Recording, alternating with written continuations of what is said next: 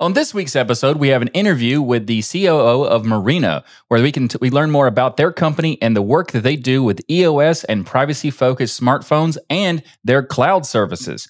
Welcome to episode 348 of Destination Linux, your favorite video podcast. My name is Michael. I'm Ryan. And I'm Jill. And we also have many great things to discuss, like our tips, tricks, and software picks. So let's get this show on the road towards Destination Linux.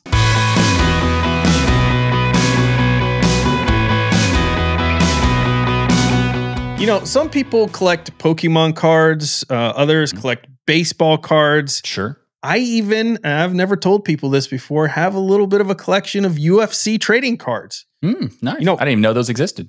Yeah, they're out there. And collections are vast as people's interests. You can collect things for nearly every hobby out there. However, Michael on this show has the strangest hobby of all. I have many hobbies and many collections. No, what are you talking about? This one's very weird. You collect domain names. You collect domain names like nobody I've ever seen in my life. That's just ridiculous. That's true. That's ridiculous. I only have about 70. What's 70, 100, like my kids would say. They're like, I want 70, 100 of this because that's what it's not just 70. Like Pokemon, Michael has to collect them all. Literally, and I mean this, any discussion we have with Michael about a new business thing always ends with, we should buy a domain for that. That's Michael's like input of, let's buy a domain for that. He wants the .com, the .net, the .biz, the .community. He wants them all. He wants to collect them all because like they're going out of style. Okay, that's a bit excessive. I do have a lot of domains and those conversations have happened, but .biz? Really? That's the one that got you. That's the one you're like, I don't collect those. I have 3. Those are for plebs. I still have 3. Pleb collectors are the .biz. So as you can imagine, this gets quite expensive for us. But thankfully, I was able to find a solution for that. And that's where Namecheap comes in. Namecheap is a place where, as you guessed by their name, you can buy domains for cheap. Therefore, that makes sense. Yeah, and you can also host sites, and they have other services there as well. So if you want to be like Michael and collect domain names, or you're actually starting a business and just need one, I suggest going to Namecheap. This is where we get ours, and we have a link in the show notes where you can start your collection and support our show all at the same time. You can do both at the same time. In fact, they could probably go to a really clever URL that you probably bought, Michael. I got a domain for this, Yeah. Ryan. Of course you do. What's that domain, Michael? DestinationLinux.net/Namecheap. See, the .net was the thing, but I wish it was .biz now because then I've been like, you did buy a .biz. Well, so .net. I could add to my collection, Ryan. What about Yeah. .tv? Yeah, well, don't encourage him, Jill. So click that link and see if you can out-collect Michael. We'd like to welcome Alexis Noetinger to Destination Linux. Alexis is the CEO of Murena, a company well known for designing privacy-focused smartphones with /e/OS and cloud services that put their users' privacy first. Alexis, thank you so much for joining us today. Hi, everyone. Thanks for having me. So good to have you, I'm Alexis. particularly excited about this interview because I've had some fun and done some videos on EOS here recently. But before we get into all of that, I want to get to know a little bit about you some. So how did you get started working with Murena as a company? Yeah, sure. So I joined the project a bit more than 5 years ago. I was actually, I used to work before in a sound company, Bose speakers. Oh, yeah. Oh, I see actually a pair of Bose headphones. Nice. Yep. So I'm actually wearing the same ones. And after that job, basically, I looked for another gig, and I basically bumped into a post from Gaël Duval, so the founder of the project, who founded Mandrake Linux back at the end of the 2000, and he was basically presenting the project and what he was looking for achieving with that, and that really resonated to me, and I said, I thought that the mission, the ambition was great, and I said, all right, let's go, and that's how we started. And the fun thing is that we realized a few months after I joined that we were actually we met before when we were kids, and we used to spend time together when we were kids. Wow. But our path went away for that's quite some awesome. time, so that was quite funny. Yeah, so it was the mission then of Murena that got you interested because you're working for a very successful company at the time, Bose. That's a nice safety net. It's a big company. It's been around forever, doing some really cool things in the audio. But you said it was the mission of what Murena was working on when you saw that really struck you. What specifically about that mission was so important to you? Yeah, indeed. So I think what opened my eyes was everything that happened around the Cambridge Analytica that really made it visible to a lot of people that there was this data collection and potentially things that could go wrong when you start assembling people's data, and that most of us were not really paying attention. And a few months before that, actually, I was part of the project at Bose where we launched a pair of headphones with Google Assistant built in.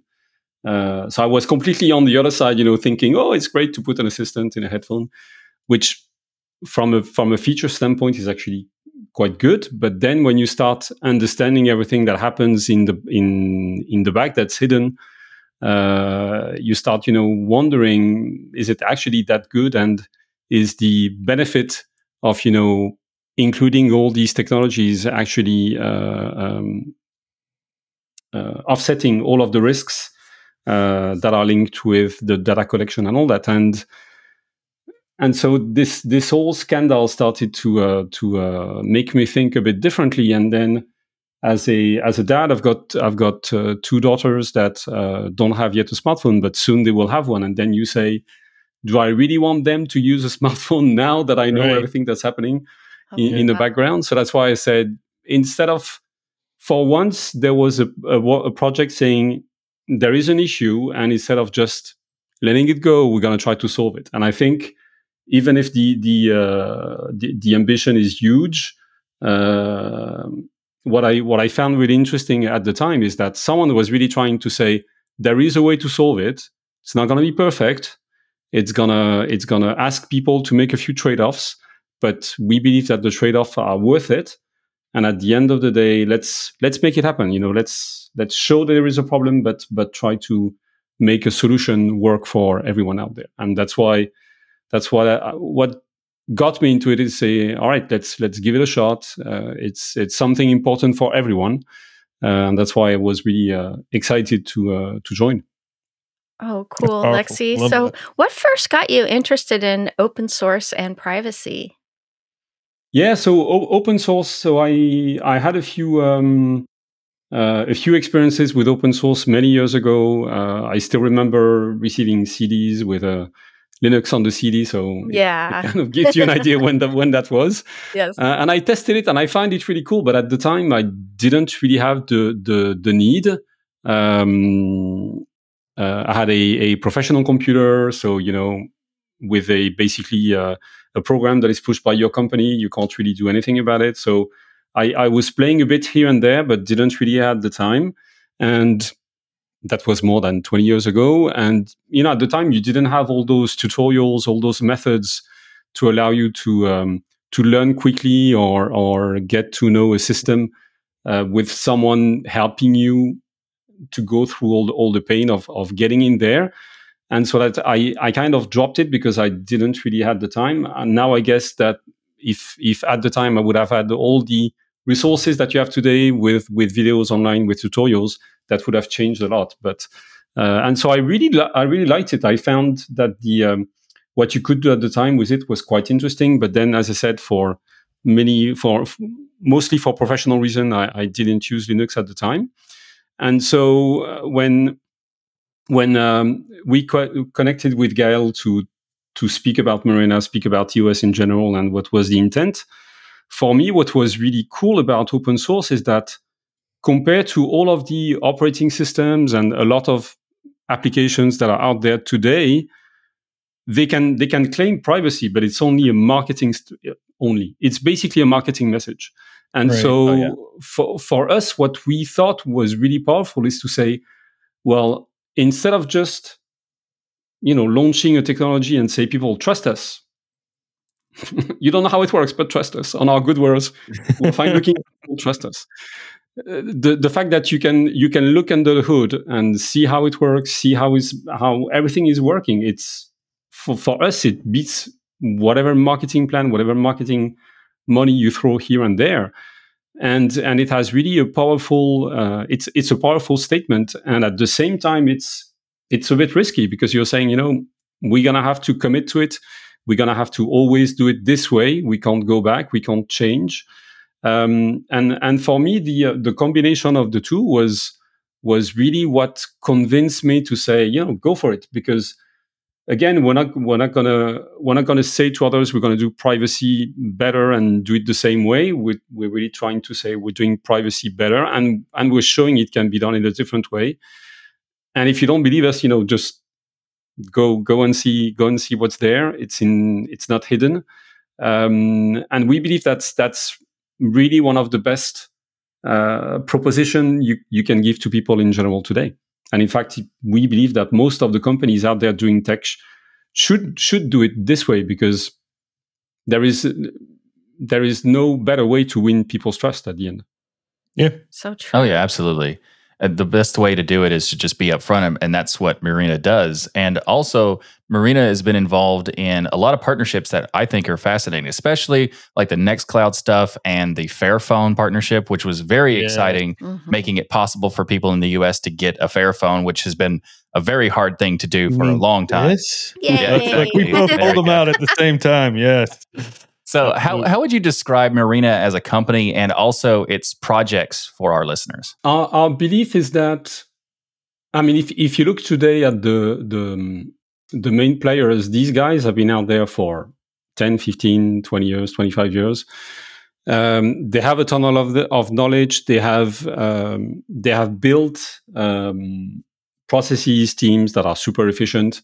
And for us, first of all, to be seen as relevant, and at the same time to be seen as really an alternative, we had to stop and think for a minute to say, how can we do it? And clearly, if we would have said to everyone, we're going to reinvent everything, a lot of people would have said, no, it's never going to happen.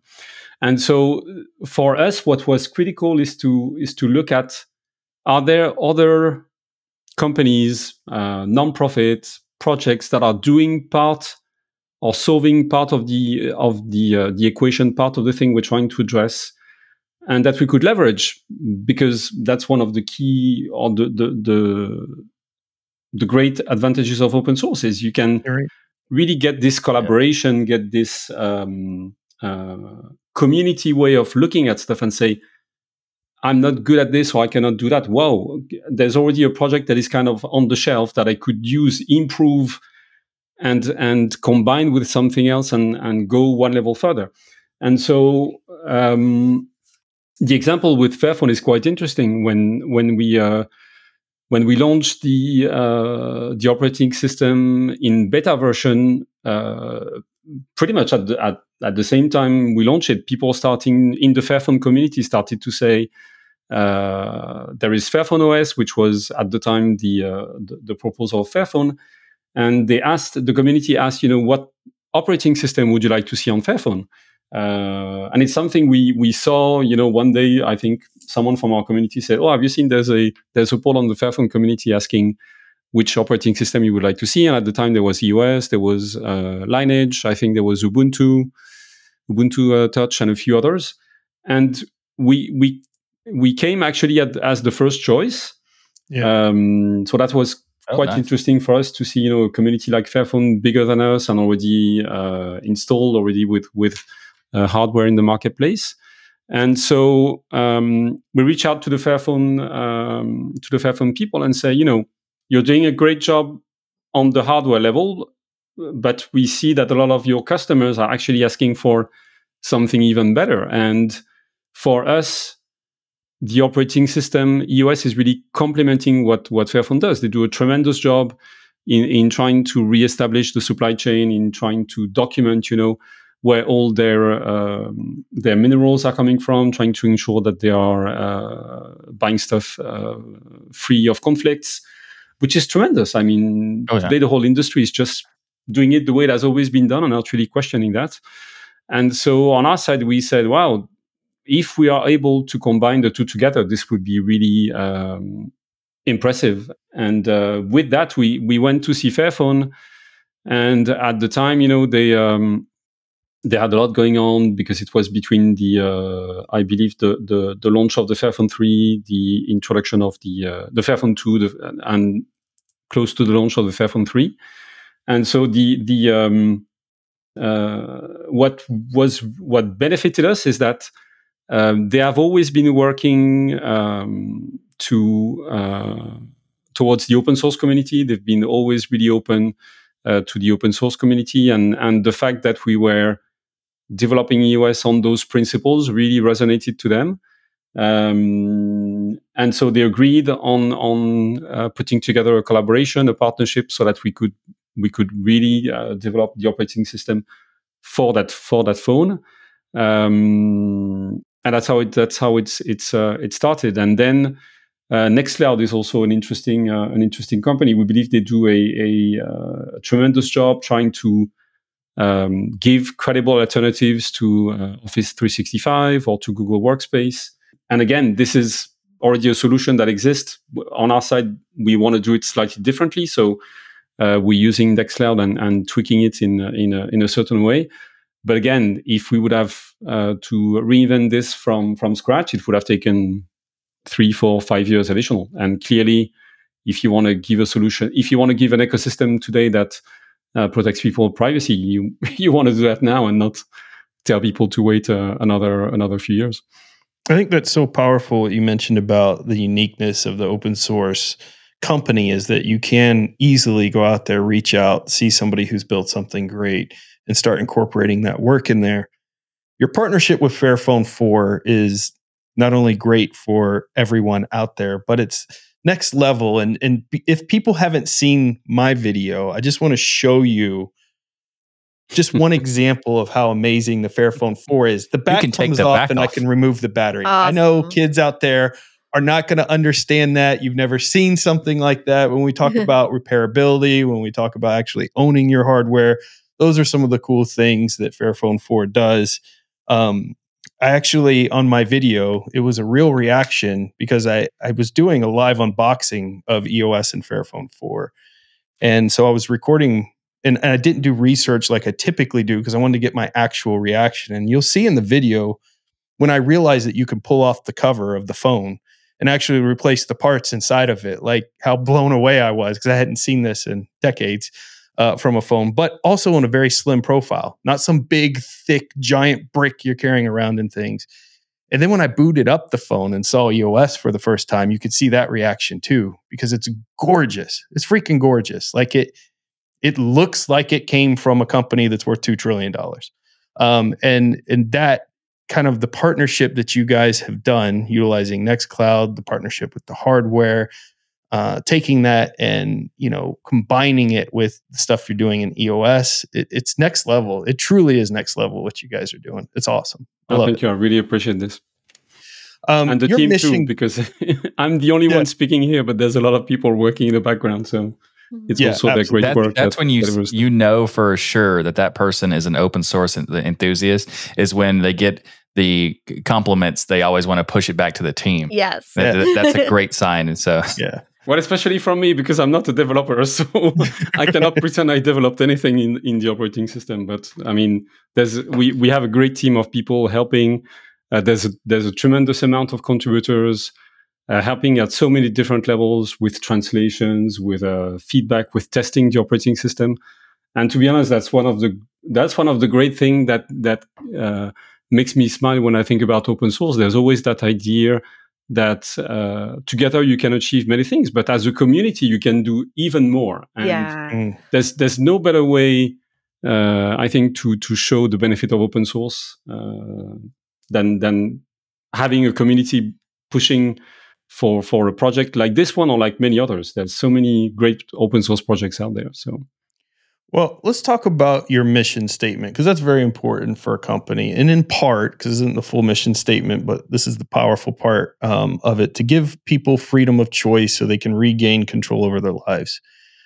Now, I have kids too. This is a constant, you mentioned your daughters and being a constant fear when they get phones and things. This is a constant fear that I have. But there's a lot of people out there. My channel has a lot of privacy content on it. We talk about privacy here that just like, I give up. Like everything seems to have Google entwined in it. No matter, I would have to sit here with a tinfoil hat, turn off all my computers to have privacy. People feel so overwhelmed that they've lost their privacy that they've just kind of given up. And I wanted to hear it from you, maybe to talk to some of those people like I try to and say, what in your mind, what is the big problem that why should we be concerned about privacy? Why not just go get Android, the latest Samsung version, and turn on all the yes, track me, yes, do this? Because why not? At this point, we're just giving up, right? What are your thoughts on that? Yeah, sure. That's a great question, and that's one of the questions we get asked. I think the most often is why should I care? And we understand it's not easy because until you've gotten into a situation where you potentially leave the privacy invasion with something that touches you as an individual, as a person, is going to be very hard to understand where it can go wrong.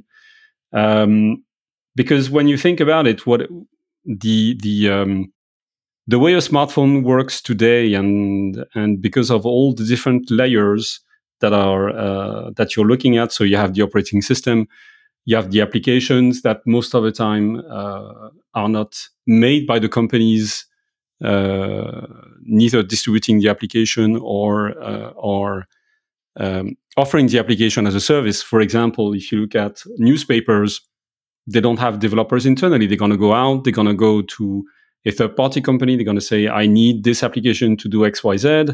And then this third-party developing company is using bricks that are available in the marketplace, putting them together, putting a UI on top of that, and that's an application. And so it seems today so convenient to start a smartphone and say, oh, it just works.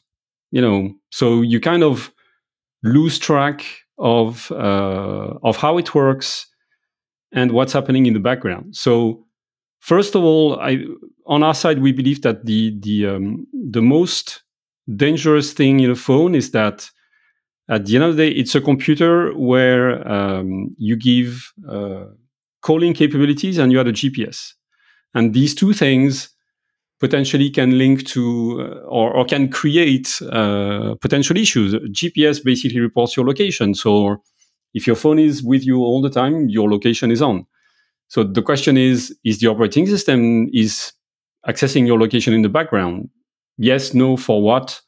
Is an application accessing the location in the background, and what is it doing with it? And basically today, if you use a conventional smartphone, your location is going to phone home to whatever company is making the phone, and so that location becomes a data, and then you have no idea where this data is ending up. Is it remaining with that company? Is it sold to another company as anonymized information or not?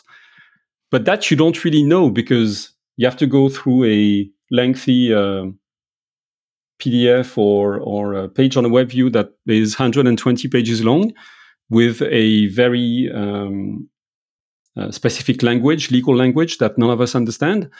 And basically you don't read it. But most of the time, these terms that you're reading are saying it is likely that we're going to use this data and use it anonymized and potentially give it access to other companies. And so if you look at the location, when your phone is potentially tagging your location 90 times per hour, at some point that data is available to someone. And so how is it going to be used? You never know. I'll give you an example. You could have health issues. So maybe on a recurrent basis, you are going to a hospital, you're going to a clinic. That's information that is personal. No one aside of you should know that, right? But maybe your data is accessed by a third-party companies that is your insurer.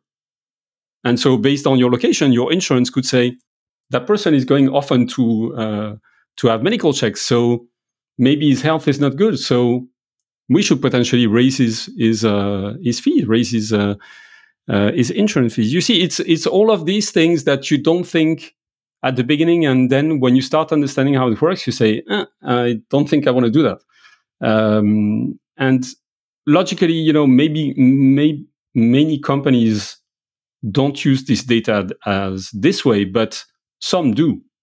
Yeah. And when you combine the plenty of stories in there about people's credit, for instance. Companies are utilizing it to establish credit for individuals to determine whether they're going to give them credit, reduce their credit.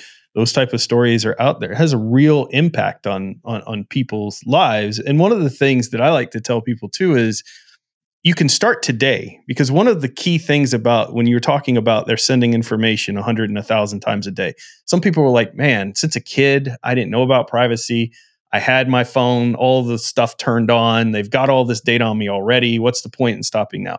Well, it's very important to them that that data is constantly up to date. That's why they're doing hundreds and thousands of pulls a day on you if you have all those apps enabled, because they want most current information. Once that information ages out, it's actually really difficult for them to sell it to any third parties or do anything with it because that information's aged. So you could start today. And just one more thing to add for people is you want some really good reading. Go read Samsung's privacy policy. And that's one privacy policy I tell everyone to read. This is Ryan's words. I like go how you out said there good and reading. read I thought you were going to give like policy. a book recommendation. All of a sudden, it's a privacy policy If of how you horrible. I'm telling you, if you don't think privacy is important, read that privacy policy and then come back and tell me it's not important. Like when you realize how much information is being gathered, one particular AI conference I went to recently was talking about the fact that companies know who you're sleeping next to, who's in your home, all of this based on your phone GPS. So they know you have a relationship with somebody, that you're in the same room with that person. And maybe you're just the perfect citizen that's never made a mistake, but the person next to you is not. And now you're being linked and categorized with that. So that can have effects with you. Like it just goes so deep. We could probably make one of those Black Mirror Netflix episodes on it. But I appreciate everything that you're saying. No, because those are fiction. And this is this is reality. But, and I think, what I like to use as an example is people tend to, when you speak about privacy, most of the people will say, well, I have nothing to hide. True, you may have nothing to hide, and good for you. But when you think about it, at some point, if this data is collected, it ends up somewhere. And that somewhere is, as I said before, most likely a company you have never heard of before, but you don't know where that information is. You don't know how it is secured. And you don't know if one day that information is going to go out. And then you hear all of these scams that people get hacked because at some point someone has been able to pretend it was either via SMS or whatever. And there are so many scams like this out there, and these scams are possible because at some point data has been seeded here and there, and so.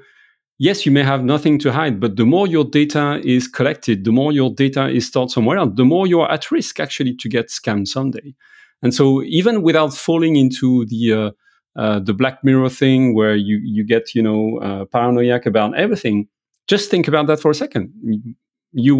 At some point you want to release the least amount of data possible, because the more that is out there, the more there is the option that someone is going to scam you at some point, because there's a lot of people who don't have good intentions out there.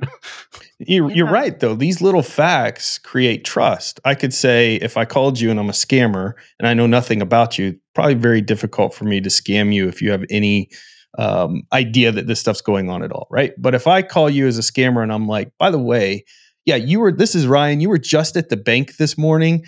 And, one of the things we forgot to write down was your checking account number before you left here or something. Now I've established, because I know you went to the bank because I've got this data this morning, this level of trust. Now you're like, wow, this has got to be the bank. They know I went there today. They were talking. So like these little details start adding up to be able to scam people more. It's happened to family members of mine where they're calling up, know their specific computer model and information and where they bought it. And so they're calling to say, hey, there's a virus on your machine. You bought it at Best Buy in November, and you actually have this virus scanner on there, but I'm from that company. We want to run a quick update. We just need access in. And that was one that got a family member of mine because they had that data. Yep. It established a level of trust. I have an example where my family member of mine was on a phone call, and I had gotten into like in the vicinity of that phone call after it already started, and I was listening to what they were asking questions, and they said something about not getting the name right or like the birthday right or something like that, but they had other details. And I thought, like, what is this? And I just kind of stopped the conversation, and they told me my family member told me what was going on. And I realized this is completely a scam. And I yelled at the person on the phone. Like, Michael, I don't typically do it, but but because they know what they're doing is bad. Yes. Like it's because it's not an automated system. It's an automated system. It's just, right. But I was annoyed by this because they're basically trying to take advantage of someone who doesn't who's not really like tech savvy and knowing where this information is coming from. So they had enough information to confuse them. And that is a fantastic example of why just because you have nothing to hide as like you're doing something wrong. It's the same concept of just because you don't expect anyone to steal your car, you don't leave it unlocked, Yeah. You want to lock it up. I like to tell people because someone innocent has never gone to jail or ever been accused of something. So you could be completely innocent. It doesn't mean anything. Geofencing is a perfect example of where that's actually happened. Mm-hmm. People are geofenced into an area where a crime takes place, and now they're thinking you might be the one involved in that crime unnecessarily. So these things really do happen. Yeah. So I appreciate your take on that and the work that you're doing in privacy. But I think it's really important for us to have that discussion because there's a lot of people, I think they're in two camps. One, they give up. The other is, I've already given so much information at this point. And I think both, you could start today. You could change today and it's going to make a big difference. Yeah. Also, the amount of rampant GPS data collection is it's offensive even. Because I purchased some lights for my setup to, light me. And then it says, when I'm trying to adjust the color on the app, it says, you need to activate your location. No, I don't. Sent light back immediately. Got a different one that didn't require that crap. Just to change the color of a light. Just to change the color, you need my location. Why would you need my location for the color of a light? Anyway. Yeah. But let's talk about EOS because EOS is fantastic and there's a lot of cool things about it. And one of the amazing things about EOS is that you don't have to sacrifice using the apps that you want, which is something that used to be a compromise you had to do. Right. So how does Murena allow you access to apps on the Play Store while protecting the user's privacy? Yeah, that's a great question. So one of the key thing we actually, I remember speaking about this with Gael when we met one of the first time was to say, let's not make the same mistake that were made in the past with operating systems. Because at the end of the day, yes, you hear operating systems on a daily basis, but at the end of the day, what people use is apps. And you don't want to lock people in a golden tower and not accessing apps anymore. Because yes, I will say it publicly, I'm not really a fan of WhatsApp. I don't use WhatsApp, but I know many people do. And often you don't have a choice. If you want to stay connected with your family, you have to install WhatsApp on your device. And what can be that? It can be your bank. It can be many things. And so for us, the goal was really to say, if we want people to use the operating system, we have to be compatible with applications. But then let's try to do that in a different way. And so with applications, we're trying to there's three things we're trying to do. First is allow users of EOS to find several catalogs of applications in one place. So we have developed App Lounge, which is basically our app store. We don't sell anything today in there. Maybe it will come in the future. But it's basically where you will find applications from the Play Store. You will find applications from F-Droid, which is the go-to source for open source apps. And you will also find a catalog of progressive web apps. We believe that actually progressive web apps should be something that people use more and more because you have the benefit of downloading a little amount of data compared to a full blown out that is more and more quite heavy. So that's the first thing we do. And then because indeed we know that applications are not always super friendly with data, we wanted to do two things. First, show potentially what are the hidden trackers in each app and make it in a way that is simple for people to see. So we have what we call the privacy score in App Lounge. So when you look for an Android applications, you can see the amount of permission the app requires to work before you install it, and you can also see potentially hidden trackers. And so this gives you kind of an X-ray, if you will, of what's included in the application. So you can see in advance if there are some trackers that might send your data to an advertising company, to advertising agencies. You can see if the application is using, I don't know, another stuff to track users. Or it's really the idea to say, before you compromise your data, we show you potentially what the risk, and then it's up to you to make the choice. We don't make the choice on your behalf. You choose that, but you choose knowing potentially the risk in advance. We want people to use apps. We have added another thing to protect them, which is called advanced privacy, which allows you to block trackers once you have installed an app on your system. And so for us, the idea of App Lounge was to say, let's not fall into the same traps that people have to go through today. So today, if you want to download an application on your iPhone on iOS, you need to be connected to the App Store. On Google Android, if you want to download an application, you need to be connected to the Play Store. And this is where the tracking starts.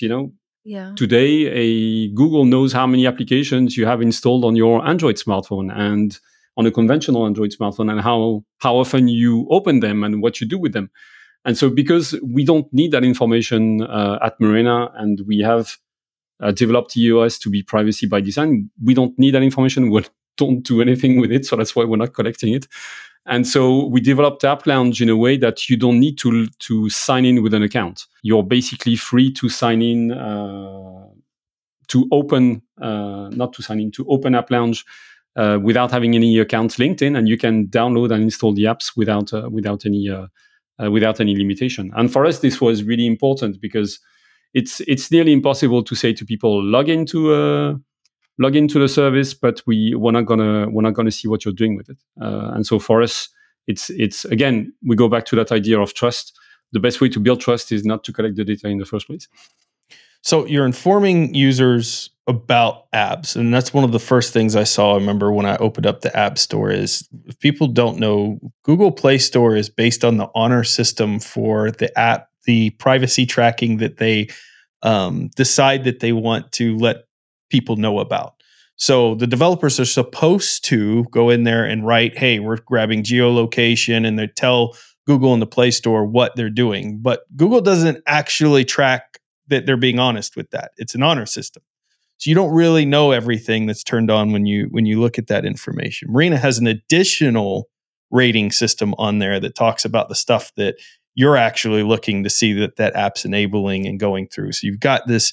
Now you're informing the user more about the app that they're putting on there. Additionally, it's like a video game on your front screen when you open EOS, because it'll tell you how many blockers and things that it's whacked out of the system, and it has a little counter that goes, and then you can go in there and see which apps are doing things that maybe, at one point you were okay with, now you're not so okay with, and it's draining your battery and other things. And that's the other interesting thing, is how good the battery life was on this device to me. Obviously, Fairphone put a very nice large size battery in and things, but it's because your phone's not sitting there pinging servers every 5 seconds, sending information. I have to believe is a big part of the battery life savings as well through this whole endeavor, which is pretty cool.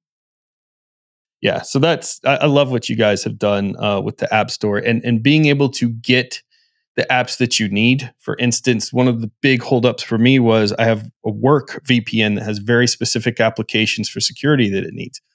A lot of these other alternative OSs, you're using just an open source store, don't have access to those. And I'm just not supposed to use my phone for work anymore? I mean, those are the compromises you were having to make. And with EOS, I didn't have to make that compromise. I could get those apps still. I could install those. I could utilize them. It's just very, very powerful what you guys did there. No, thank you. Thank you. That's really the intent. Is if you want someone to use a phone on as a daily driver, it needs to work. And so we still have quite a lot of work to maintain this and to go even further. But for us, it's critical. If you're not capable of allowing people to use applications they need to, then it's not going to work. So it's really crucial. Uh-huh. One last question here from our patron room. I think it's a really interesting one. Google has done a lot of work recently with certain things in the browser world and others where they start weaponizing their TOS to stop companies from doing certain things, stop them from getting to be able to collect your data and things. Are you all worried at all that Google could take its TOS from its Play Store and find a way to kind of shut down the way you guys are doing the Play Store? Good question. So we have been checking this on our side, and based on our legal counsel, and is better at that than I am for sure. He's been confirming that we're not infringing Google's term of services. I'll be clear: if they want to play hardball, they can, and they are much bigger than we are. So they were pretty sure that if they really want to go after us, for whatever reason, they will surely find something.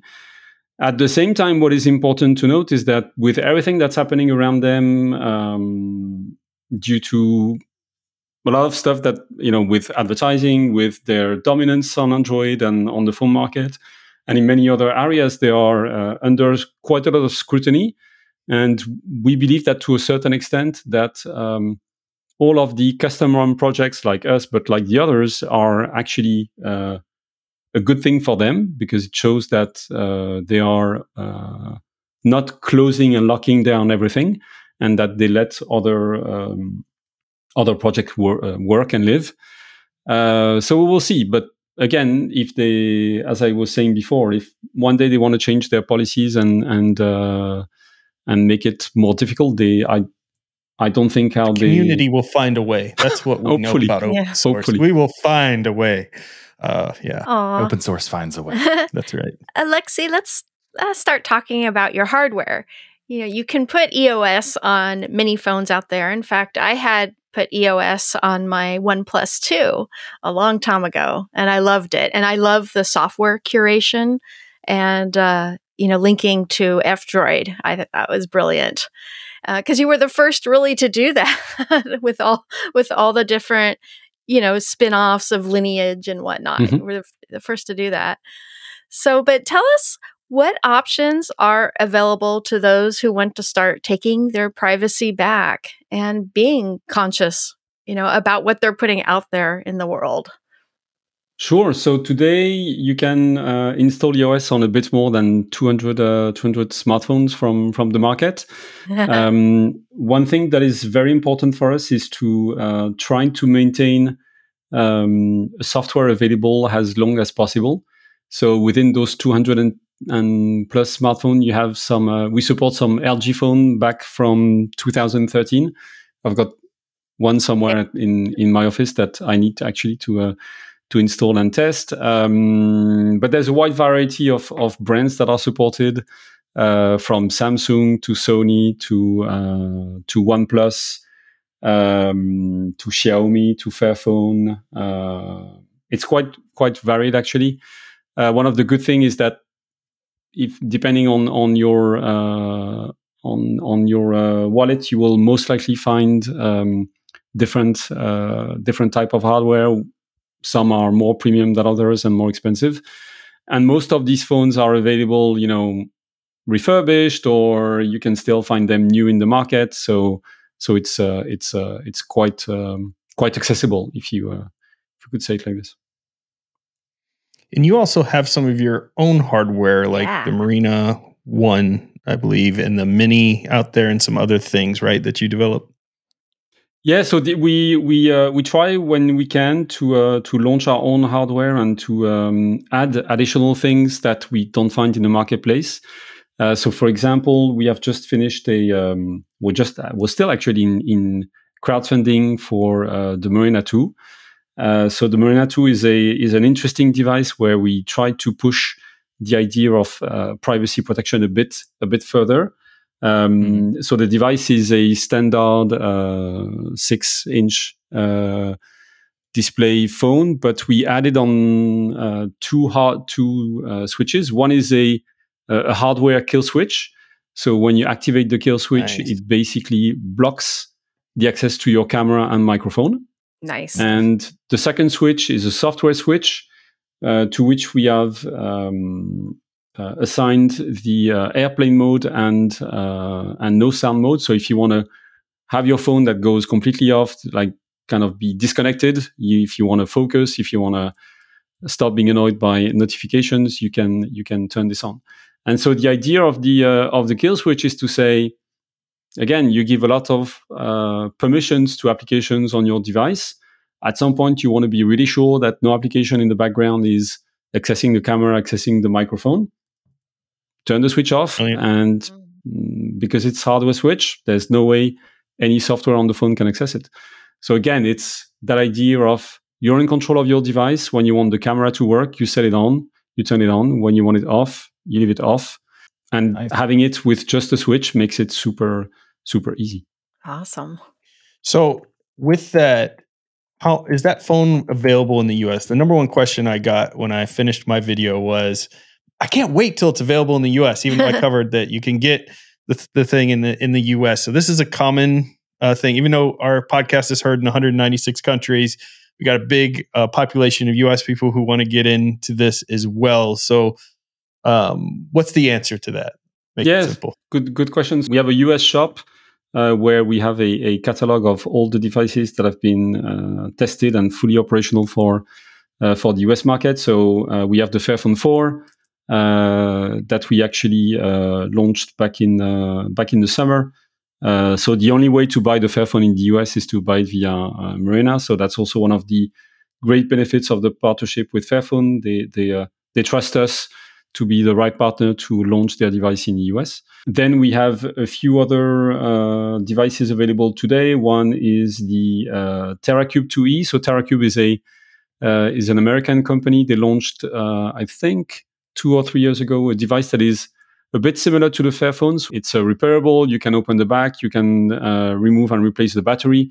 It's a different hardware, a bit more low end. For those people, who are looking for maybe their first smartphone, it's actually a nice combination.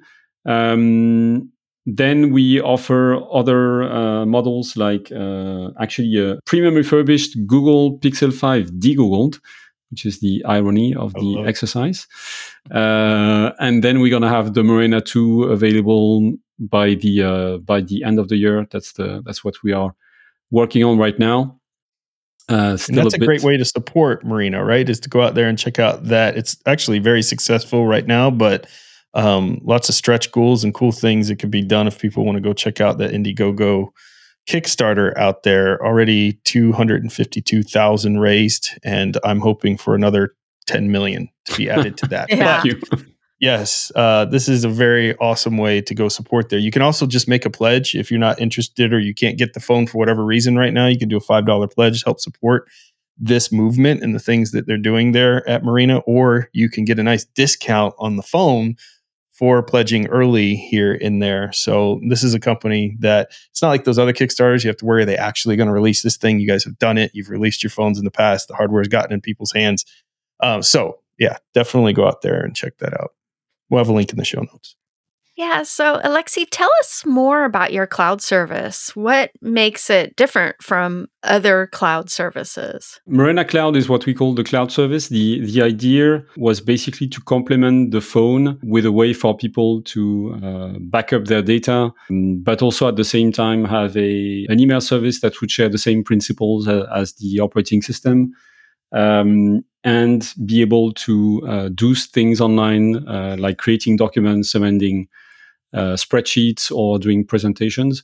So to a certain extent, it is quite similar to what you're going to find on Office 365 or Google Workspace. We don't have all of the features that these guys have, but the idea is to have a service that you can use today, and where you will be able to do most of what you do in other services. And the way it's built, you can actually connect create an account and connect your Murena Cloud to your EOS smartphone. Or you can use EOS without the Murena Cloud, or you could use Murena Cloud without any smartphone on EOS. The idea is really to give people the choice, and it's up to them to sync the two together or use one independently or the other. And so the cloud service, the idea is to make it a bit like the operating system, quite easy to use. There's a lot of things we're looking into in the future. And we know there's a lot additional things we need to work on to make it even better. I can't share everything we're working on right now, but hopefully a few we'll put good the things spotlight on you later. Maybe some more Nextcloud integration. Yeah. Murena.io. So you don't need to have a Murena phone to utilize this service. People can utilize this no matter what phone they have, and it's a great way to support this company and the cause as well. You can sign up for free, but there's also plans there.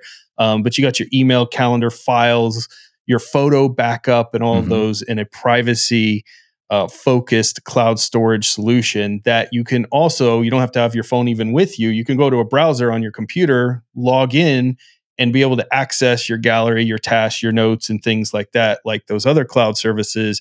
So it really is an awesome platform that you all have developed for people to, even passwords and things, if you want to store some stuff there. You've got a little bit of everything for people to utilize, and very reasonable pricing to start off if you need more storage and things to kick off there. But definitely, I think you can even you guys have like an affiliate thing where if you get your friends to sign up, they can get like 40 cents or something along those lines too. Great way to get your friends focused in privacy and get a little kickback for it. I love that. Yeah. Maybe we should have destinationlinux.net/Murena Cloud. There you go. Oh, absolutely. That'll be up probably before knowing Michael, this interview's over. Yeah.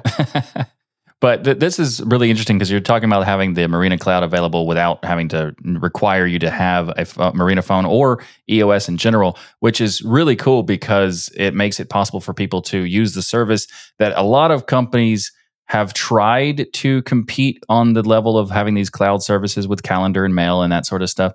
And most people are kind of disappointed with what the offerings are offered, what they're given. And it's really nice to see this being done for people who want to have a solution that's an alternative, but also it's kind of a way to ease them into the experience of using Murena phones or EOS and that sort of stuff. I really like that. And I really like EOS as an operating system. It's really good. There's so many cool features of it. I love the fact that you can have the privacy tracking stuff where it's able to turn off the trackers like after you've already installed it. So many cool things. But the EOS name is a bit of a mouthful. Coming.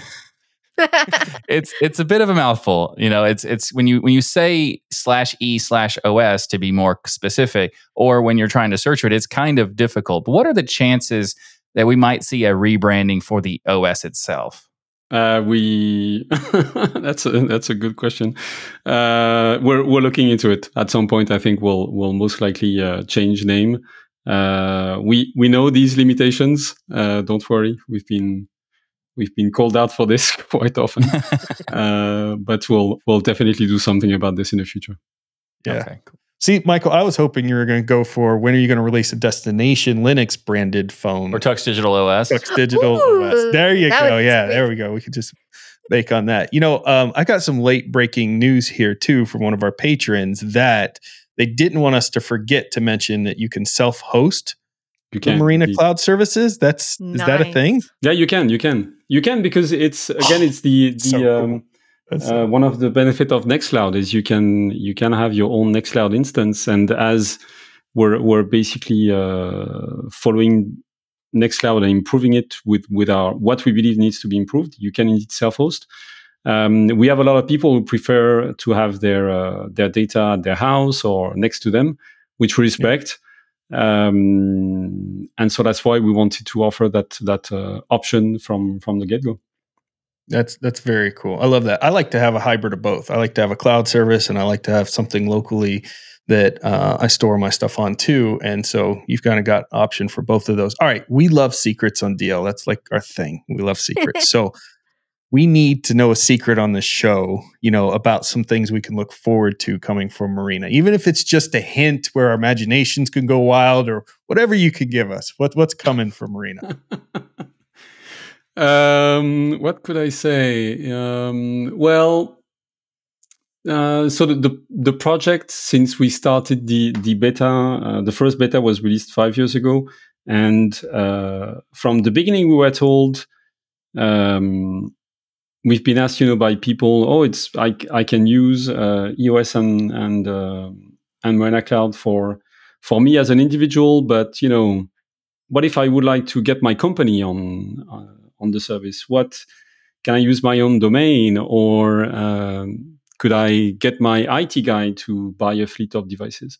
And so the next step for us is to try to offer basically solutions for small and medium companies who want to regain control over their data, where the data is stored, who want to be able to offer privacy, to their employees with a device. So we believe that that's an interesting next step for us. We're still looking into how it's going to look, what is it going to take. It's quite a wide project, if you will. But that's one of the things we're looking into, because we believe it's important for businesses to also regain trust in their data, in their phones, and everything related to that.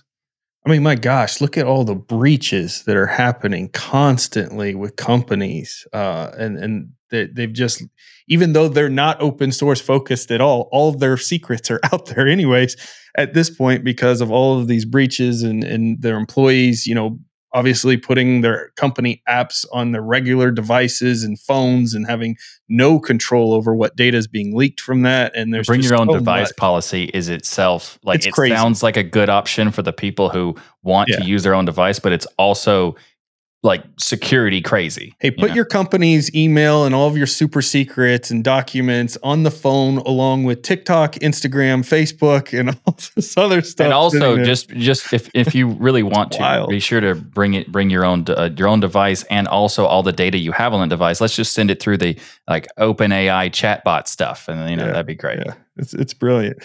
Well, listen, that's the end of our interview. Could go on honestly with about 400 more questions for you, because I think the work you're doing is fascinating. But I think the most important thing to say is thank you for the work that you're doing in open source and privacy, the work Murena's doing, that entire team, the community, everyone there. This is absolutely vital to really the future for our kids and for people who are still emerging to understand what privacy, what implications this is going to have on us. Having companies like this with what I would like to say is a real solution, where I don't have to have a shoe on head type of scenario where I've got to jump over backwards or install some super secret thing through this wizardly code. It's a phone. You boot it up. It works. You've got all the services you're used to there that you're familiar with. The interfaces are familiar. The color schemes, the icon themes, it's all professional and bright and happy. And at the same time, I'm able to provide privacy and security to my loved ones and the devices that I use. Just thank you for all of this awesome work, to you and the entire team over there at Murena. We appreciate it. No, thank you. Thank you for these kind words. And I'll make sure the team is also hears that, because they are working hard on this. Not always easy, but it's very very nice to hear that people are pleased and like what we're doing. Yep. And you have open invitation to come back anytime. So next time you got another secret to share with us, we're going to have you back on the show. With pleasure. Thanks for hanging out with us today. All right. Thank you. Thank you, everyone. This episode of Destination Linux is sponsored by Linbit. Linbit has been keeping digital businesses running for over 20 years. They're the makers of open source products like DRBD, which is high availability software that has been part of the Linux kernel since 2010, and LinStore, industry-leading open source software-defined storage. Linbit has an active presence in the open source community, and they collaborate with the community to help identify and build new features. Linbit provides enterprise-grade software that runs on a variety of platforms and OSs without vendor lock-in. What that means is that you could use the software on any platform, including specific hardware that you want to use, or just off-the-shelf hardware that you get and connect it. All of this stuff can be interchanged really easily. And with DRBD and LinStore, you can have high-speed replicated block storage in almost any configuration, whether it's Kubernetes, Apache Cloud, or OpenNebula. There's even DRBD proxy for long-distance replication. Linbit is run by its founders to this day, and all of its engineers and developers are in-house with offices in Europe and North America, which allows them to have global 24/7 support to complement their enterprise offerings. Visit linbit.com to learn more about the people behind Linbit and the awesome software for block storage, duplication, and more. So our software spotlight this week is one that's helped me out of a jam. So I've been playing with the Raspberry Pi 5 recently. And Nice. I'm wanting to record some footage of some of the cool things for the DOS Geek channel that I'm doing with the Raspberry Pi 5, kind of give people an intro into this little device. I know it's so beautiful. Those watching the video version, Michael's holding one up. It's so gorgeous. Gives me a little bit of geek chills. One of the things I wanted to do, of course, is do the VNC, right? Share the screen to my main computer where I'm doing the recording, because I don't want to slow down the Raspberry Pi while I'm doing some intensive stuff on it to show people where it's at. And so I was looking at different VNC options. Murena is one of the ones that I've used in the past, but it's a little more complicated to kind of set up with some of the certificate and preloading and stuff that you can do. I mean, if you're using it for batch systems and VNC and stuff, Murena is very, very good and great for that. But I just wanted something simple. Tiger VNC was so simple. I enabled VNC on the Raspberry Pi in the settings, installed Tiger VNC. Of course, I have it set to a static IP for my Raspberry Pi. So I just typed the IP address. Says, do you want to accept the certificate? It's on my local network. I'm not really worried about certificates and those things at this point. So yes, boom, I can see my screen. I even have it up actually right now. And I can control the Raspberry Pi 5 with the visual of the desktop. And of course, I can record that in OBS and other things for recording. So that's the software spotlight this week is Tiger VNC, which is a high-performance, platform-neutral implementation of the virtual network computing. Client-server application allows users to launch and interact with your graphical applications remotely. And this is just a very cool, easy program. All you got to have is an IP address of the machine and, of course, your VNC enabled, and you're good to go. So check it out. The tip of the week this episode is spreadsheet related. I know people have been wanting us to come back to the spreadsheets topic for a long time, but Ryan keeps getting in the way and putting up other tips. So I had to come back and now we finally got it back. So we got spreadsheet tips. And today we're going to talk about formulas, because formulas are incredibly important. Now there's all kinds of different formulas you can do. There's huge lists and documents that you should go check them out. But there are so many cool things that you have to really get started with this one particular thing that's very simple. Just the equal sign. You type the equal sign in any cell, and that starts the formula.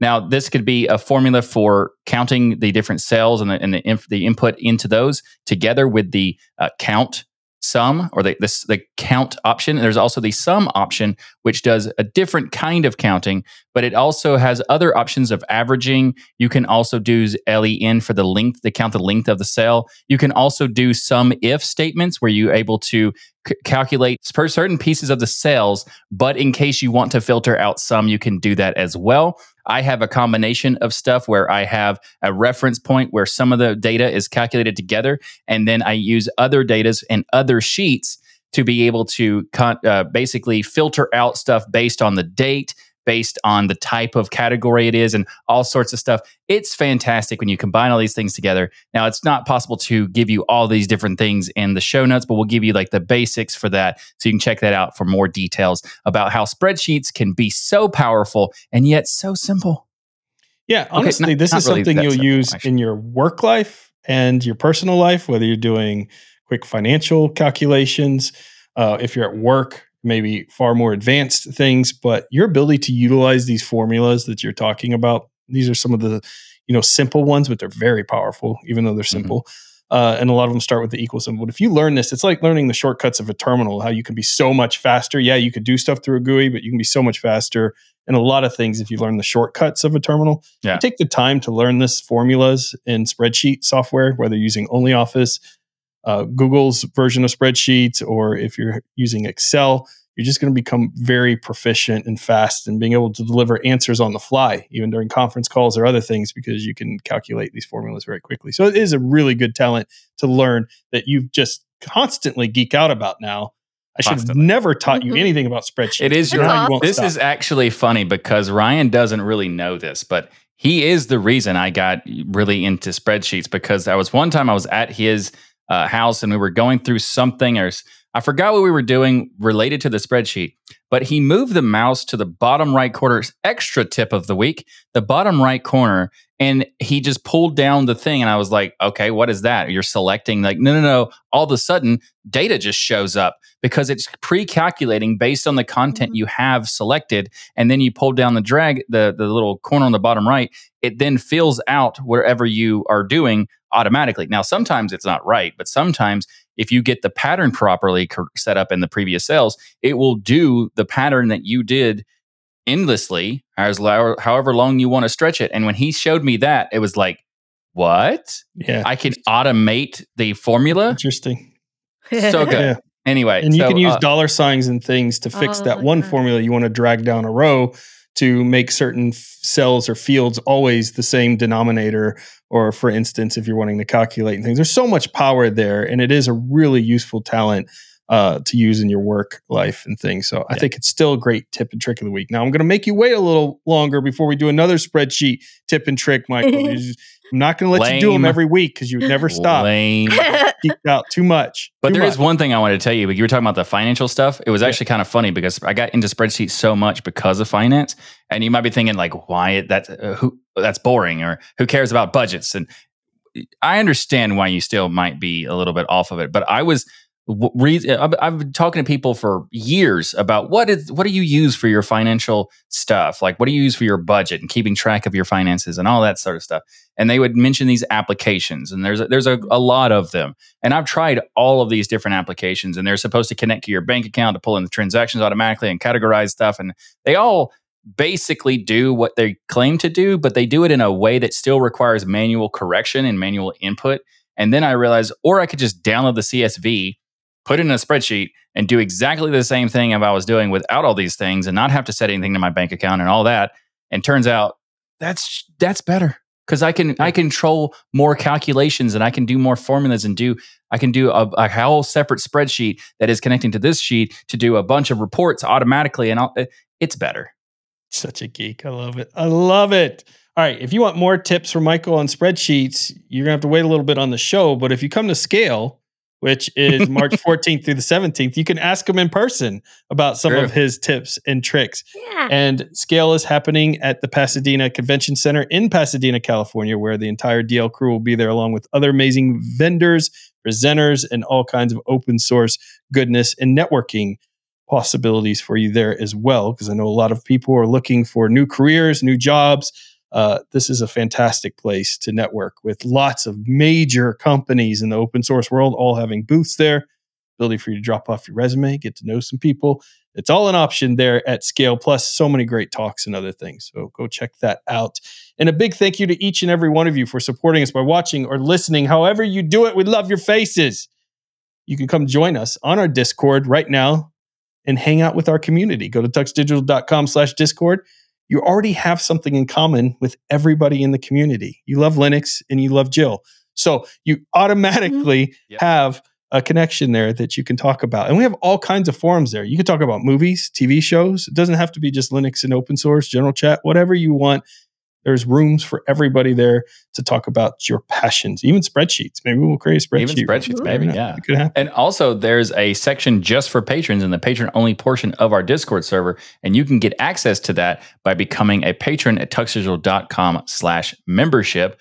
as well as many other cool perks that you can get, such as the awesome perk of being able to watch the show live, which happens every week. I want that. And you can also check out the unedited versions if you can't make it to the live show, which gets basically all the same content at your own leisure at your time, which is, of course, another benefit. Plus, those unedited versions are also ad-free, so you can check that out. All of this, tuxdigital.com/membership. Plus, there's even more because every week after the show, there's the patron-only post show.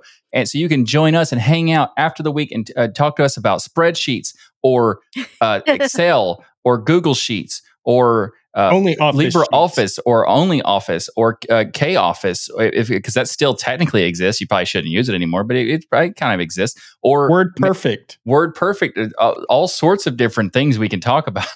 That's a plethora of options. Microsoft Paint. WorkStar. Yes. Yeah. Star Office and all of those. Yeah. Go to tuxdigital.com/membership to join now.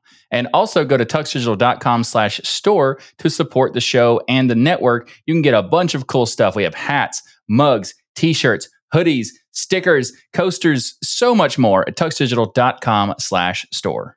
And make sure to check out all the incredible shows here on Tux Digital. That's right, we have an entire network of shows to fill your entire week with geeky goodness. Check out Linux Saloon, our virtual lug that happens every week. You can watch it on YouTube. Hit subscribe on the Linux Saloon YouTube channel and set up alerts so you can join in on the fun live. And everyone head to tuxdigital.com and subscribe to all these incredible shows. And don't forget to leave a rating on your favorite app so others can discover the power of open source and keep those penguins marching and the full Monty of Linux and open source awesome sauce. Everybody have a great week. And remember that the journey itself is just as important as the destination. Yay. Ryan didn't even talk about the fact that I wore my awesome polo shirt. Oh, yeah. Hey, everyone. Michael wore an awesome polo shirt. Exactly. It's a Tux Digital polo shirt. It's beautiful. It is. It's very pretty. It's very pretty It's colors. like the best kind of shirt you could get, really, you know? Very clean logo. It's very clean. Mm-hmm. Thank you. But yet pronounced. You look so professional. Yeah. Look at that. And that's Man, why he someone take a screenshot of that and just use that as your wallpaper. Like, that's like the thinking man that sits on top of the planet. Like, man. Exactly. Deep. It's deep. See you next week, everybody. Bye, everyone.